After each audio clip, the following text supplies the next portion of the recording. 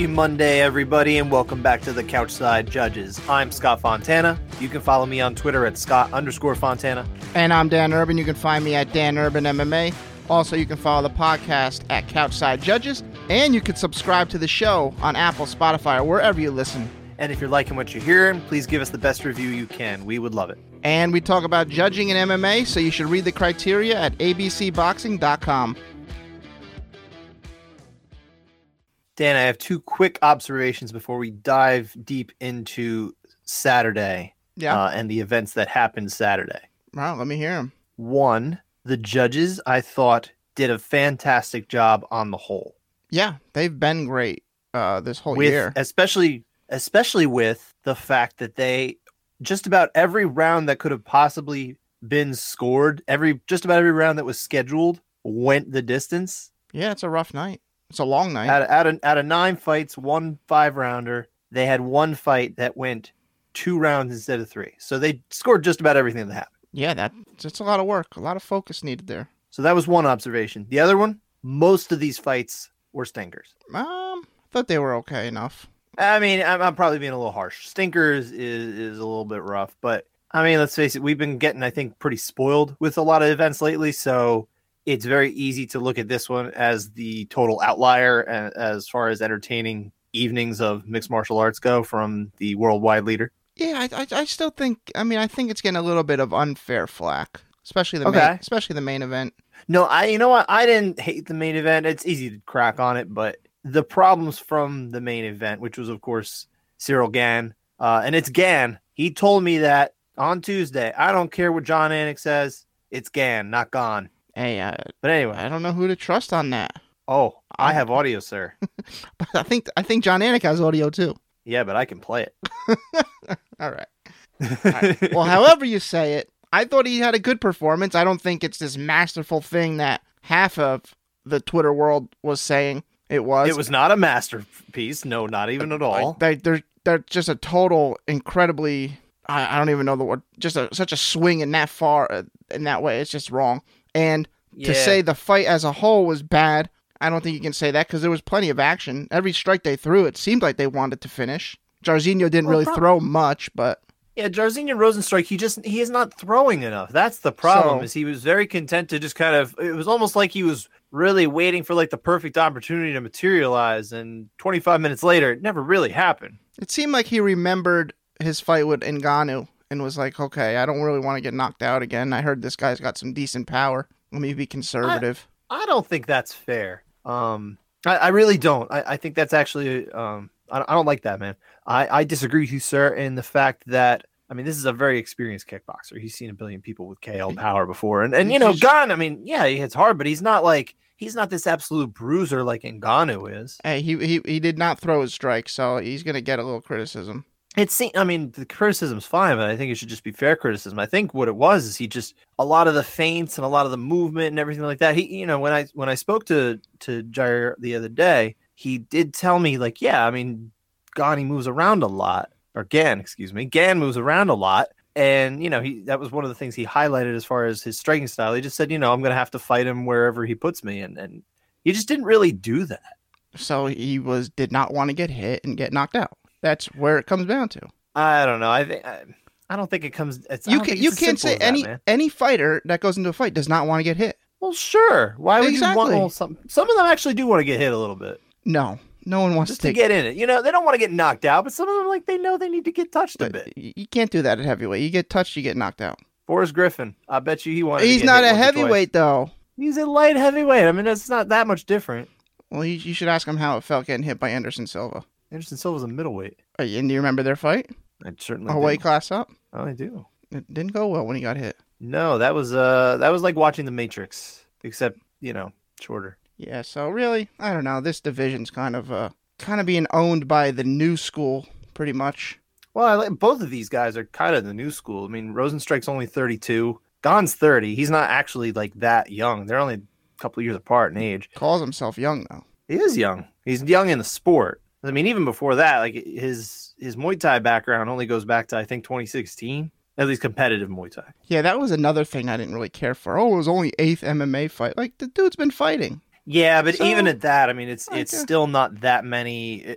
Whatever you believe on Wikipedia, and I should have asked him how many fights he's actually had, but whatever it says on Wikipedia, I think he only has like 7 competitive Muay Thai bouts, professional MMA, professional Muay Thai bouts, excuse me, Yeah, but all in France. So he's only got like 14 or 15 total combat professional experiences, if that's to be believed. I mean, I That's think still not a lot. I think every take around this fight is just bad. Like everyone, Probably. The truth's always in the middle. They're putting Gane as this rookie, and then they're putting it as, oh, now there's a boring fight, and everything is just wrong about this fight. He's not a rookie, but he's very much new to MMA. I mean, he's only been competing in MMA for 3 years, and even if you add in that Muay Thai, you're only going back 4.5, 5 years. That's still very, very early in a professional combat sports career. But it's not like he's not used to fighting. That's how they made it seem. He's used to fighting. I mean, yeah, that's wrong. He's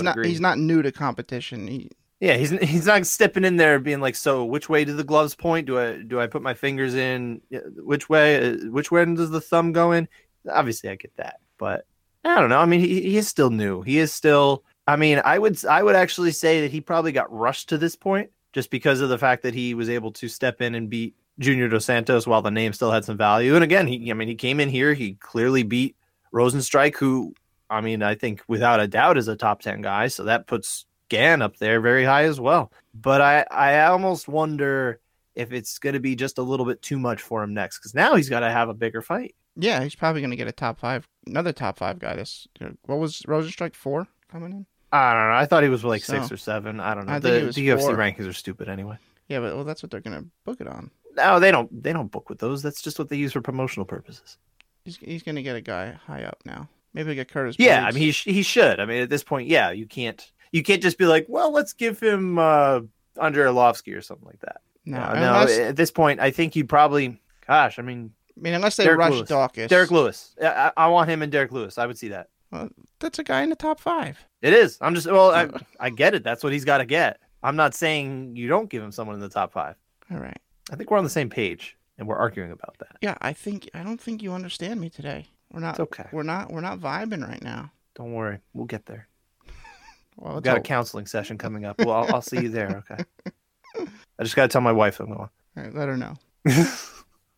I mean, that's enough of that. We probably said enough about that fight anyway. We've talked enough about heavyweights for next month. Mm-hmm. For a 50-45 fight that no one disagreed with in the world as far as how it should have been scored, that was probably enough on a judging show, right?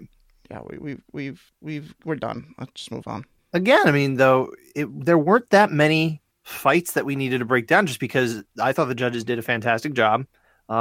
Every fight that we have kind of to talk about, it's just, one round here or there, which, it's not that big a deal. The one fight, though, where we did have a score that could have changed the result was in the majority draw between Montana De La Rosa and Mayra Bueno Silva. Yeah. And this one's interesting because first, of course, I think before we get into anything, this whole fight was interesting. Was that? The whole fight was interesting. The whole fight's interesting, but the part that we really need to dive into is what made the draw a possibility. And that's the fact that Bueno Silva had a point deducted for grabbing the fence in round 1. A very rare move. What do you think of that in general? Just your general take. I'm curious. I think you got to take the point there. It changes the whole fight, really, for her, because she was down and then pulled herself back up, basically. And then I didn't know. You know what? I wish I did go back and did they restart on the feet or did they restart on the ground? Do you recall? I actually didn't get the chance to rewatch this either. I believe that they did not grant the position again, but I could be wrong here, sir. Okay, yeah. So I mean, you got to take the point because that changes the entire fight. De La Rosa wants it on the ground, and she would have had it on the ground if not for the fence grab. But here's the alternative perspective. I don't think anyone's arguing that, she shouldn't have been punished, and I'm playing a little bit of devil's advocate here. Should it just have been granting the position rather than take the point? It should, because if it's true what we remember, and this makes us look amateurs for not double checking, right?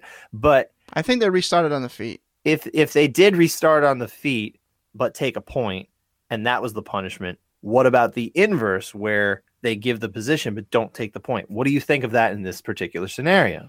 I would rather the fighter get both. I would actually rather them get position and no point than and then have a point and not get position. Because I think she would have preferred having the position there. Because she ended up, I mean, that's where she wanted to fight, and that's where she felt comfortable. So the way I've kind of come to viewing the way point deduction should be in MMA, and this is just my personal feelings on it. It has nothing to do with the way referees do it or the way they're trained to do it or anything. It's just my 2 cents. I think point deductions are very good in MMA as a deterrent for doing dangerous fouls that could hurt somebody. You know, I'm talking about like eye pokes.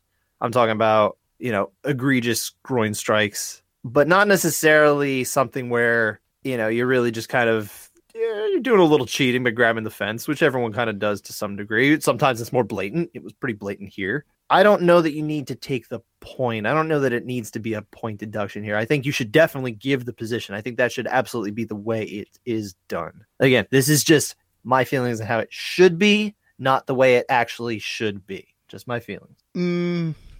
I mean, I get it. You want to protect the fighters, but you're also protecting them by not letting them be cheated against. So, but again, especially I'm saying, in the wallet, give them the position. Absolutely, give them the position. It shouldn't. Here she didn't get the position. I think I would rather the position. But I mean, this also was her. She did get warned for grabbing the fence already. She did. Oh yeah, absolutely. I mean, it's in the rules. I don't fault the fact that it happened because 1, it's in the rules. 2, she was warned, and 3, she kept doing it. So yeah, I mean, there's no misapplication of the rules. It's just my philosophy on how the rules ought to be if they were to go back and rewrite them, for example. Yeah, I get you. I think that's where I think they do that somewhat already with the 2-point option for those fouls where an injury occurs. I'm not as familiar with the way levels of fouls can be called for fence grabs. Right, but that's what I'm saying. But with injury fouls, intent and damage get you 2 points. Sure. So I don't know how you would be able to get a 2-point foul for grabbing a fence. Yeah, I mean, I don't know that either. I think it might be seen as lesser of a foul, but still punishable. I don't know. I just don't see. I think it should really just be give them the position. That should just be. It should be as easy as it is. Like, no, you're keeping it from there. Let them have the position they were trying to get. Yeah, who knows how the round would have turned out if she did get the position.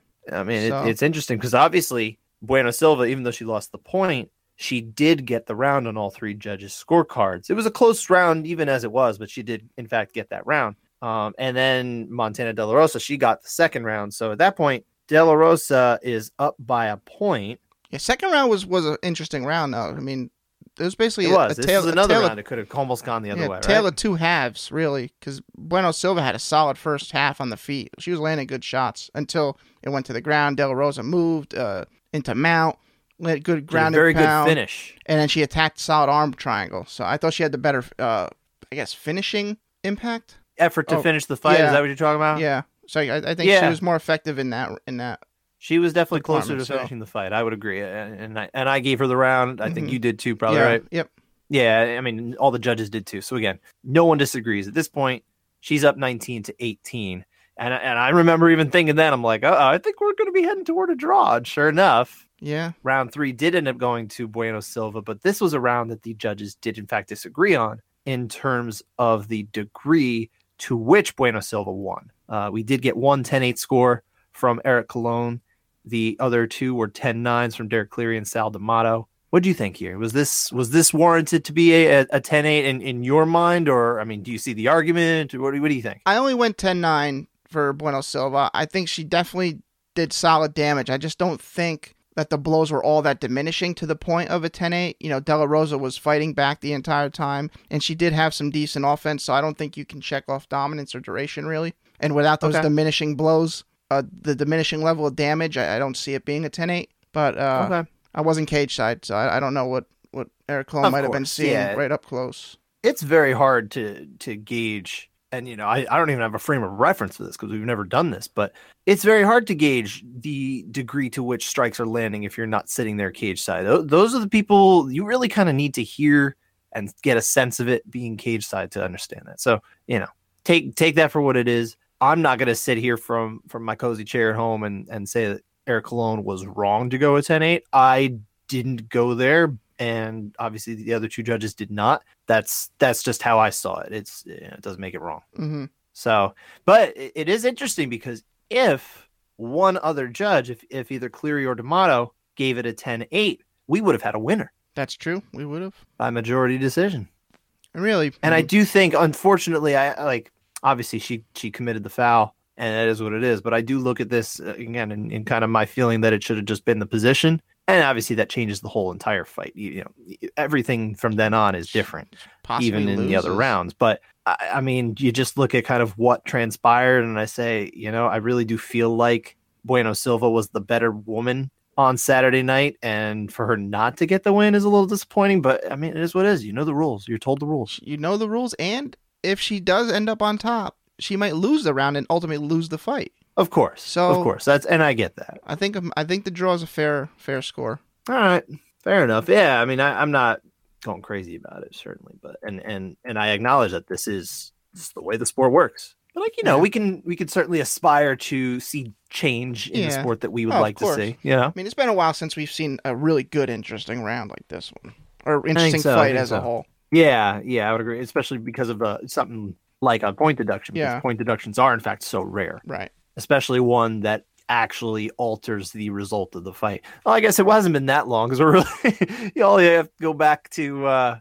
December with the Figueiredo Moreno fight. Yeah, but it's that March. Was a big deal. That was a title fight. That was a huge deal. But this was a huge deal. March, and 1st. Now we got to get a rematch of a fight that I'm pretty sure we all know is going to go Figueiredo's way in a much more decisive manner. Yeah. Who knew that guy was in the hospital the night before the fight? So wild. Yeah, but we'll get that rematch. We'll allow Figueiredo to add to his legacy with a second probably beatdown rematch. I think that was targeted for like June, so we're more months out. But again, that was it for that one. That was really the only one where the result could have potentially been changed by one of the rounds we discussed. Everything else is just more of a curiosity. But let's start with more 10-8s in our 10-8 watch here, and that was we'll start with the Alex Caceres getting the nod over Kevin Croom. 30-26 times 2 and a 30-27. So round 3, this is our potential 10-8. We had Colon again giving a 10-8 here, along with Chris Lee. So we had company here. And it was Tony Weeks who just saw a 10-9 for Caceres. What did you see? I went 10-8 for Bruce Leroy. Okay. I also did, but I actually flipped it on rewatch today when I was watching. The first time it didn't quite cross my mind to go for the 10-9. Mm-hmm. Sometimes I think I struggle with that watching live. I'm not always thinking like that. Yeah, I mean, I get it. So because you know who won the round. You're like, just to what degree did he actually win? I thought he rocked and I have him. No stakes in it. My opinion matters nothing. Sometimes they'll put my opinion on TV on a tweet, but I didn't ask for that. If you're listening, I would like to be on TV. Anyway, you can trade. You can get all the people that call you out. I would. I love it. Oh, you would relish it. Me, my God. I just ignore it. Like I don't care. It doesn't affect my mood. But I just look at it. I'm like, all right, whatever. Oh no, I gas up for that. Yes, you do. Anyway, he rocked Kroon a bunch of times early on in the round, I think Kroon, he just had no. It was like Matador style too. There was one point he got him moving in, and he looked like a bull. And he was wobbled a few times. He really had no offense at all. He got his back taken, multiple choke attempts, and was really landing solid ground and pound, especially that final minute. He was smashing him in the face, and I was like, yeah, he got there. Okay. Yeah, I mean, that's what I saw the second time as well. First time through, I think I just, again, like we said, I pretty much just saw it. Okay, this was a good round for him. I thought he had a really good round, but I didn't really quite pay attention to the fact that Kroom did almost nothing as well. Mm-hmm. He's going for takedowns. He's fishing for a takedown. It's not happening, but that's not effective grappling at all. Right, yeah, he was just hanging and he doesn't on. land anything. So, I don't have any problem going 10-8 here, especially under the consideration of the fact that, there's domination here, definitely, and damage. Yep, and pretty much for the whole round. And duration, I think, too. I think you can check all three. Yeah, I think it's a solid case, 10-8. I can't sit here and complain about Tony Weeks only giving a 10-9 because I didn't. But, I think this is a round that if more people would look at, I think this would be one that everyone would pretty solidly say, okay, this should be a 10-8. Yeah. But maybe I'm wrong. Yeah, I don't know. It's not a drop dead 10-8, but I think it's a pretty good one. I would lean closer to 10-8 than I do 10-9. Okay. That's fair. like I said, Yeah. I went 10-9 at first. So who am I to talk? Yeah. I'm the dummy sitting at home. This guy.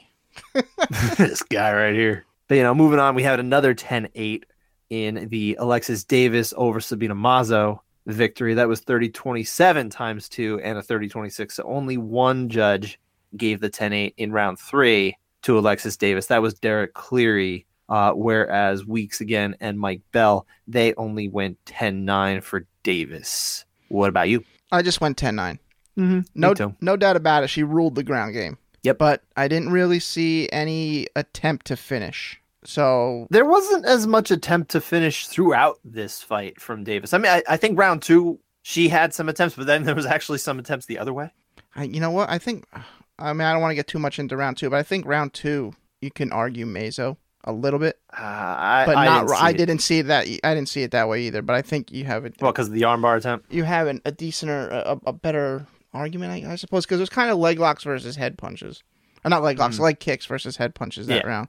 I know what you mean, yeah. Yes, I mean, but I didn't go. I went Davis all 3, but in round 3, I just didn't see the damage from the strikes, and I didn't see really any sub attempts to get her to that 10-8. But I mean, Davis was very conservative in this fight. Yeah, she was better, like no question. She won that fight, but I think she was happy to get the W, which is fine. I mean, she was riding a losing streak, and she's a terrific women's fighter. She's, for my money, she's probably one of the best 10 women fighters that we've had. Well, yeah. 10's probably not fair. Probably more like 10, top 15-ish that we've had in the last decade. Title contender. At one point. And she was terrific even before she was kind of on the UFC scene. She was doing very well. She's pretty accomplished. She just, never quite got over the hump. I almost look at her as like a Kenny Florian-ish, who was very good, but didn't quite get to the point of being a championship, winning fighter for sure. Yeah. I mean, this is a very broad brush I'm painting with. I'm not saying she's Kenny Florian.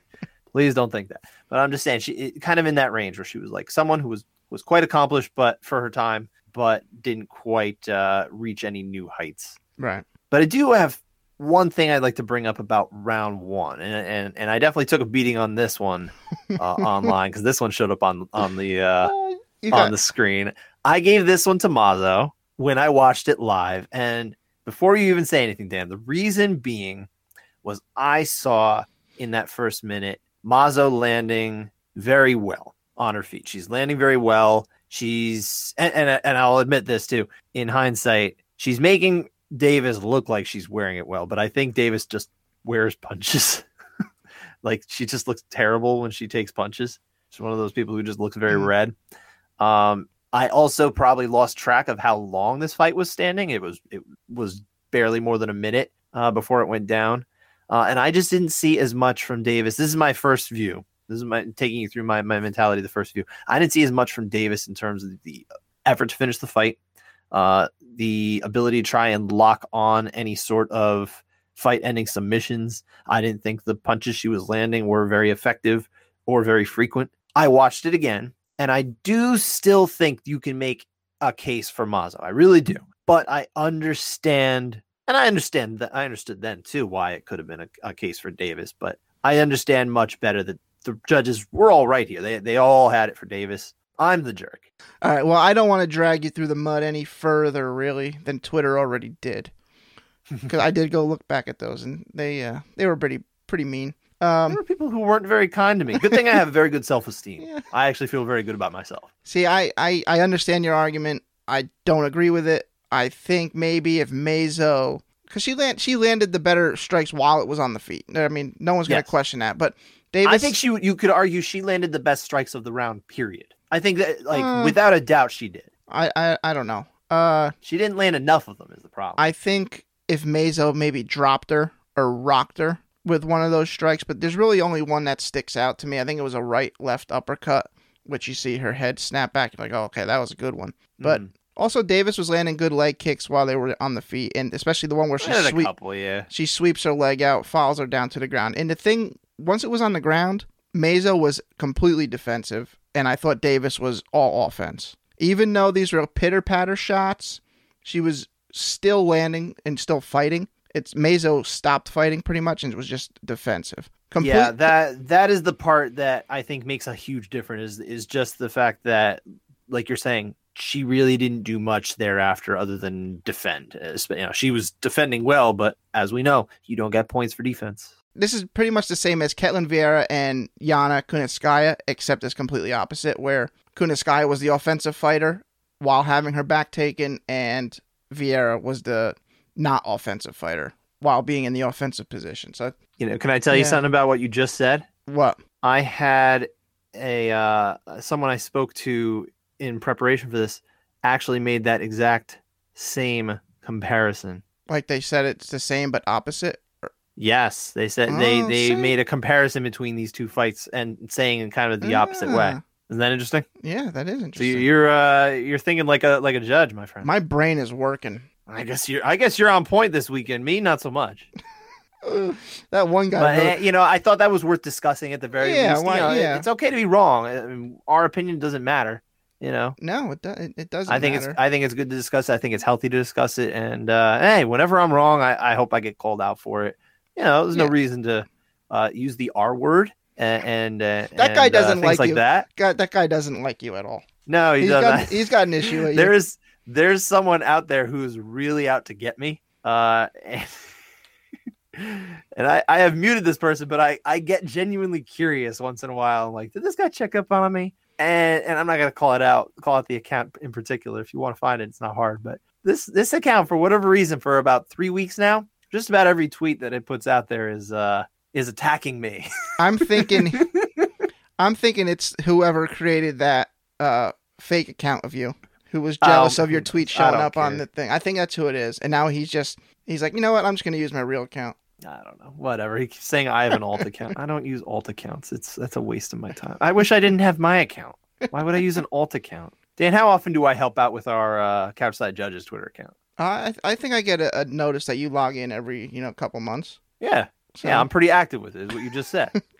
Exactly. I mean, it's almost that's a strictly promotional account, pretty much. So. I mean, it is, but yeah, at the same time, I don't know. I've said it before. I don't like Twitter. I use it because I have to, because I'm in media. The day I don't need to, you won't see me on here anymore. No, boy. You have to email me or text me. Yeah, and then he'll pass on his duties of showing up on broadcast to me. That's right. Yeah. All right, let's move on. Yeah, I mean, at this point now, we just have some quick lightning rounds to run down. I think we can do these pretty quick, right? Pedro Munoz, he got the win over the second time over Jimmy Rivera, 30-27 times 2 and a 29-28. It was round 3 that we had at least one judge. That was Mike Bell. Give it to Rivera. Ron McCarthy and Junichiro Kamijo, they had it for Munoz. I did too. What about you? I'm sorry, which round? Round 3. Round 3, yeah. Round 3, I went for Munoz. I just didn't see it as well. I mean, that's not to say Mike Bell is wrong, but I just thought that this was another decent round for Munoz here. Yeah, I thought they both had comparable impact outside of the leg kicks that Munoz was delivering. Yeah, those leg kicks, I found them to be very impactful. It's not like this was a blowout of a round. I think if you're going to pick out a round that was close, this would have been the round. Yeah, and you know what? I would even say if calf kicks were illegal, like they were saying they might be, like the broadcast team are saying. I actually missed that conversation. It was weird. Yeah, they were saying, maybe we should just outlaw calf kicks because they're taking over the game, and you take out someone's leg, they can't fight anymore. And it's like, what? Paul Felder just said that, and Bisping's agreeing. And I'm pretty sure they were being facetious, but I had an idea, Dan. What if in baseball we took out pitches that had movement on them so that you could only throw fastballs? Aaron Judge would hit 1,000,000 home runs. Baseball would be pretty exciting. The games would never end. It's so stupid. Why are we getting rid of something that's obviously a very legal technique? No.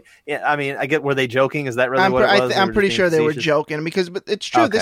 I actually tuned that out. This technique is really taking over MMA, and I think it's not gonna stop until guys learn to fight in both stances. I think that's the solution. I'm not a striking expert by any means, but that is, if I was a fighter, I'd learn how to fight just as well southpaw as I do orthodox. I think I think that's I where don't know it's that going to that's head. the solution either. Like, what are you going to do? You do that for a while, you get your leg beat to heck, and then you switch stances to the other one and get beat to heck. Well, yeah, but at least now you got another leg. But because now you don't let it get beat until that point. You switch. No, but then you'll have no legs. So even. Well, then you just got to sit there and try to do the Fabricio Verdum. Yeah, come on to the ground. Do the Verdum and pull guard and hope they join you. No, forget pulling guard. Just go onto your back and say, "Come on." Oh, the classic butt scooting.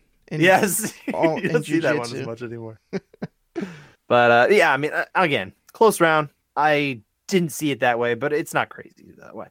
The other round, though, that was potentially could have gone the other way, was in the Thiago Moises victory, 30-27 times 2 and a 29-28 over Alexander Hernandez. Round 1 was a closer round. 2 out of 3, Eric Colon and Dave Hagen had it for Moises, whereas Ron McCarthy had this one for Hernandez. I also had it with the majority here for Moises. What did you do? Yeah, I went with Moises. Hernandez threw a lot and missed a lot. But he sure thinks he won, didn't he? That you know what? I guess he's just too close to it. But it's hard to separate, man. We're not fighters. I had somebody comment about this online because I kind of came to Hernandez's defense a little bit in him thinking he won 2.5 rounds, which you don't win a half round. But I get what he's saying. Like he's in there. He's not thinking he's losing. He's getting touched. He's touching back. He doesn't think he's losing. Well, and I understand that. You can still be losing and not think you're losing. That's okay. That's another case for open scoring. It is another case for open scoring. This is true. I do have. Although for someone like him, couldn't you imagine someone like him hearing, "Oh, you lost that round." What? I won that. To be honest, he would be in his head the rest of the fight. Yeah, some fighters. Yeah. You hear fighters. I ask fighters this a lot because I'm curious. Whenever I get the chance to talk to one, I try to throw that question in. And a lot of what I hear back is kind of like, well, maybe it would change the way I would think, and I don't know if I want that in my head. Yeah, the thing with round 3 is when he's hearing the scores and he hears 2 30-27s, what you didn't win round 3. I mean, I don't think anybody. Well, he thought he won half of it. He was getting smashed in round 3. Like that was the clearest round of all. It really was. So I couldn't disagree. I couldn't agree more. Absolutely. Yeah. So that's the point where I'm like, well, you shouldn't be that shocked. Yeah, but I came to his defense on that one. No, just because I understand the mentality. And like, I've never fought in a cage. I will never fight in a cage. I'm going to live my life and go to the ground without having fought in a cage. So I'm not going to know the mentality of that. But I can understand why someone might be in there in a round like we saw, a reasonably close round, not one where the guy was like knocked to the ground or anything like that. And he's throwing a lot and he thinks he's landing, or maybe he is landing. Maybe he's landing equally. Maybe he thinks it's more. I don't know. I get it. It's hard to say. I think he was just more busy than he was effective in that round. So. Yeah, I agree. I gave all 3 rounds to Moises. Yeah, so me too. For me, this is an easy call, but I understand where he's coming from. So I actually do want to come to the defense of this brash young man, just in that respect. But I mean, did you think? I mean, what is Ron McCarthy crazy to give this one to Hernandez? What do you think? No. I mean, yeah, I don't think so either. But I still think Moises won it. I do. So, but I'm not Ron McCarthy. I hope Alexander Hernandez sends Ron McCarthy like a flower or something like that. Not a ton of them. He only got 1 round, so just 1 flower. That whole. It bugs me that he's like, well, listen without commentary. Well, I mean, the judges don't listen to the fight or watch the fight with commentary, so. Although Bisping's pretty loud, my man. I feel the sound has gotten so much louder in there where not everyone can hear everything. Well, the judges, I mean, you have to think they can hear Mike Bisping. He is not quiet. Does it affect them? Probably not. No. These guys, especially, because they've been doing this so long. They at this point, you get to this far, you've got to be able to tune it out to enough of a degree to be able to do your job. But yeah, that doesn't mean that it's not there. Yeah, but it's not there like it's there for us. No, for sure. It's very different. It's very different. And that was all the rounds that we had any dispute over from the judges. I want to highlight really quick before we get to the all the finishes that we had, all one of them. Undisputed fights, we had Ciryl Gane, of course, 50-45 times 3 over Jairzinho Rozenstruik. Magomed Ankalaev, 29-28 times 3 over Nikita Krylov. He got rounds 2 and 3. Dustin Jacoby, he also got rounds 2 and 3 in 29-28 across the board over Maxim Grishin, who missed weight by 5 pounds. And I'm sure is probably not going to get too many more fights in the UFC.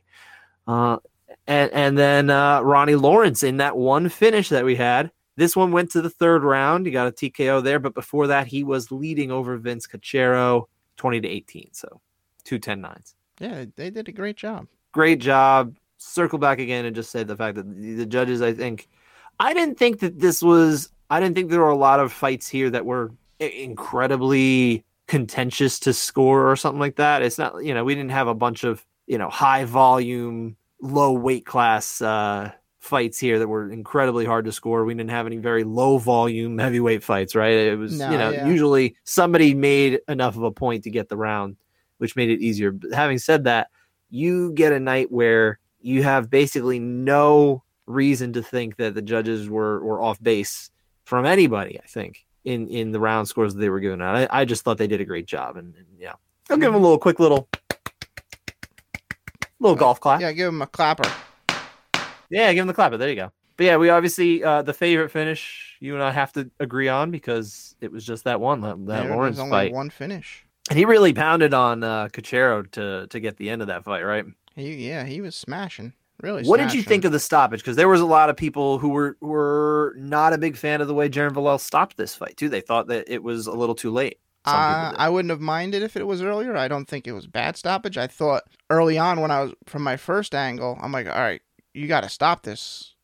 What's going on? Why are you not stopping it? And then they cut to another angle, and it shows Cachero on a leg. So it looks like he was working to change position there. But, I mean, quickly, Lawrence got rid of that and just finished it. I honestly thought that this was like a perfect stoppage. Okay. Maybe I'm crazy here, but I took some flack for saying so. Someone's like, oh, yeah, bad takes and over here. I'm like, okay, whatever. But I thought this was a perfect stoppage because, to me, as much as Cachero is taking all these punches and he's not answering back, he's not out. He's just taking a bunch of punches and he's obviously hurt. He's hurt.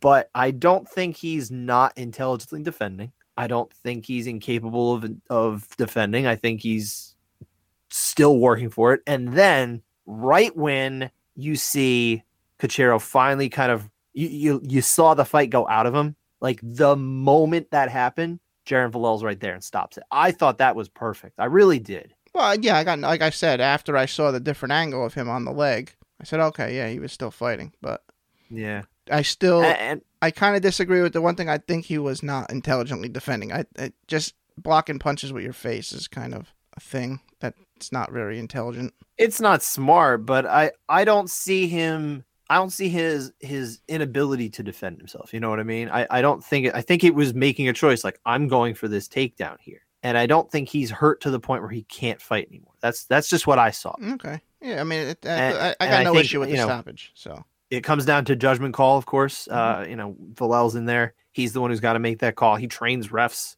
This is something he is trained to do. Is train people for the command course, right? Yeah, he's instructor, guy that's certifying. When you take that command course, you're going to be working pretty closely with him. I understand. Well, I'm very excited if that ever happens. Hopefully this year. I hope it works out for you, sir. I'm fully vaccinated. I don't think I'm going to be able to sign up for you for this year, but one day it would be nice to take at least somebody's judging course, just to better the way we understand and put on this show, right? Yeah, I mean, let's do it in July, like normal, ready to go. Well, you're vaccinated. You can go wherever you want now. Yeah, let's go. I'm ready. Do you get like a paper with that? Like, you just be like, I'm vaccinated. Yeah, you get a card with your dates. Wow. Yeah. Interesting. Can I get a card? Can I borrow your card? You're gonna get a card when you get one. Well, I want that. I really prefer that. You can't lose it because you need it for your second shot. Unless you get Johnson & Johnson, you only have one shot. That's true. And that's going to do it for this episode of the Couchside Judges. We'll be back again on Friday to break down the huge event, UFC 259. Oh, so many title fights. There's 3 title fights. I've probably got a lot of interviews to do with a bunch of these headliners this week, or these title fighters this week. I already spoke to Jan Blachowicz, who was great. I'm excited. Yeah, thanks for listening. Take care, everybody.